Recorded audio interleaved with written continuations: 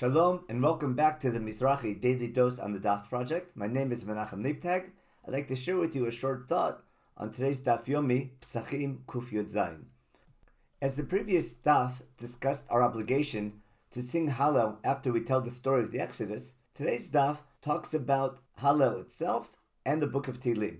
In its introduction to its discussion, it mentions that there are 10 different words that are used to introduce the different Psalms, and the one that wins the greatest praise, according to the Gemara, is the word Hallelujah, which introduces the Hallel that we sing at the Seder.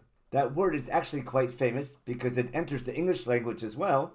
The famous word Hallelujah is based on the Hebrew word of Hallelujah, which actually is two words, Hallelu, to praise, and Yud Hey, an abbreviation of God's name.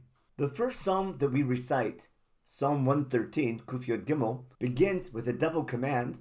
First, Hallelu Avdei Hashem, and then Hallelu et Shem Hashem. How we translate these two words can help us appreciate the meaning of this opening line. The word Eved in Hebrew can have three meanings.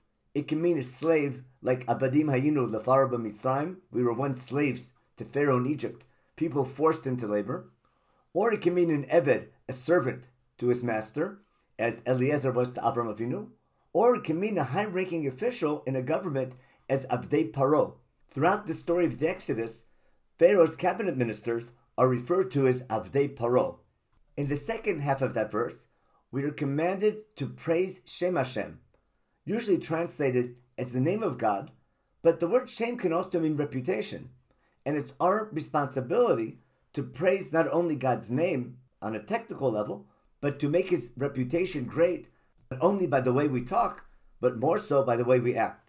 With this understanding that Shem Hashem refers to God's reputation, then surely we are not Avdei Hashem, we are not slaves to God, nor even servants. We are high-ranking officials, just like Pharaoh had cabinet ministers, God has his cabinet ministers, and it's our responsibility as God's ministers to serve him by making his name great and praising him not only in our prayers, but when our prayers are over, the way we act in our day-to-day lives. Everyone should have a wonderful day, a wonderful Seder, and a Chag Kasher V'Sameach.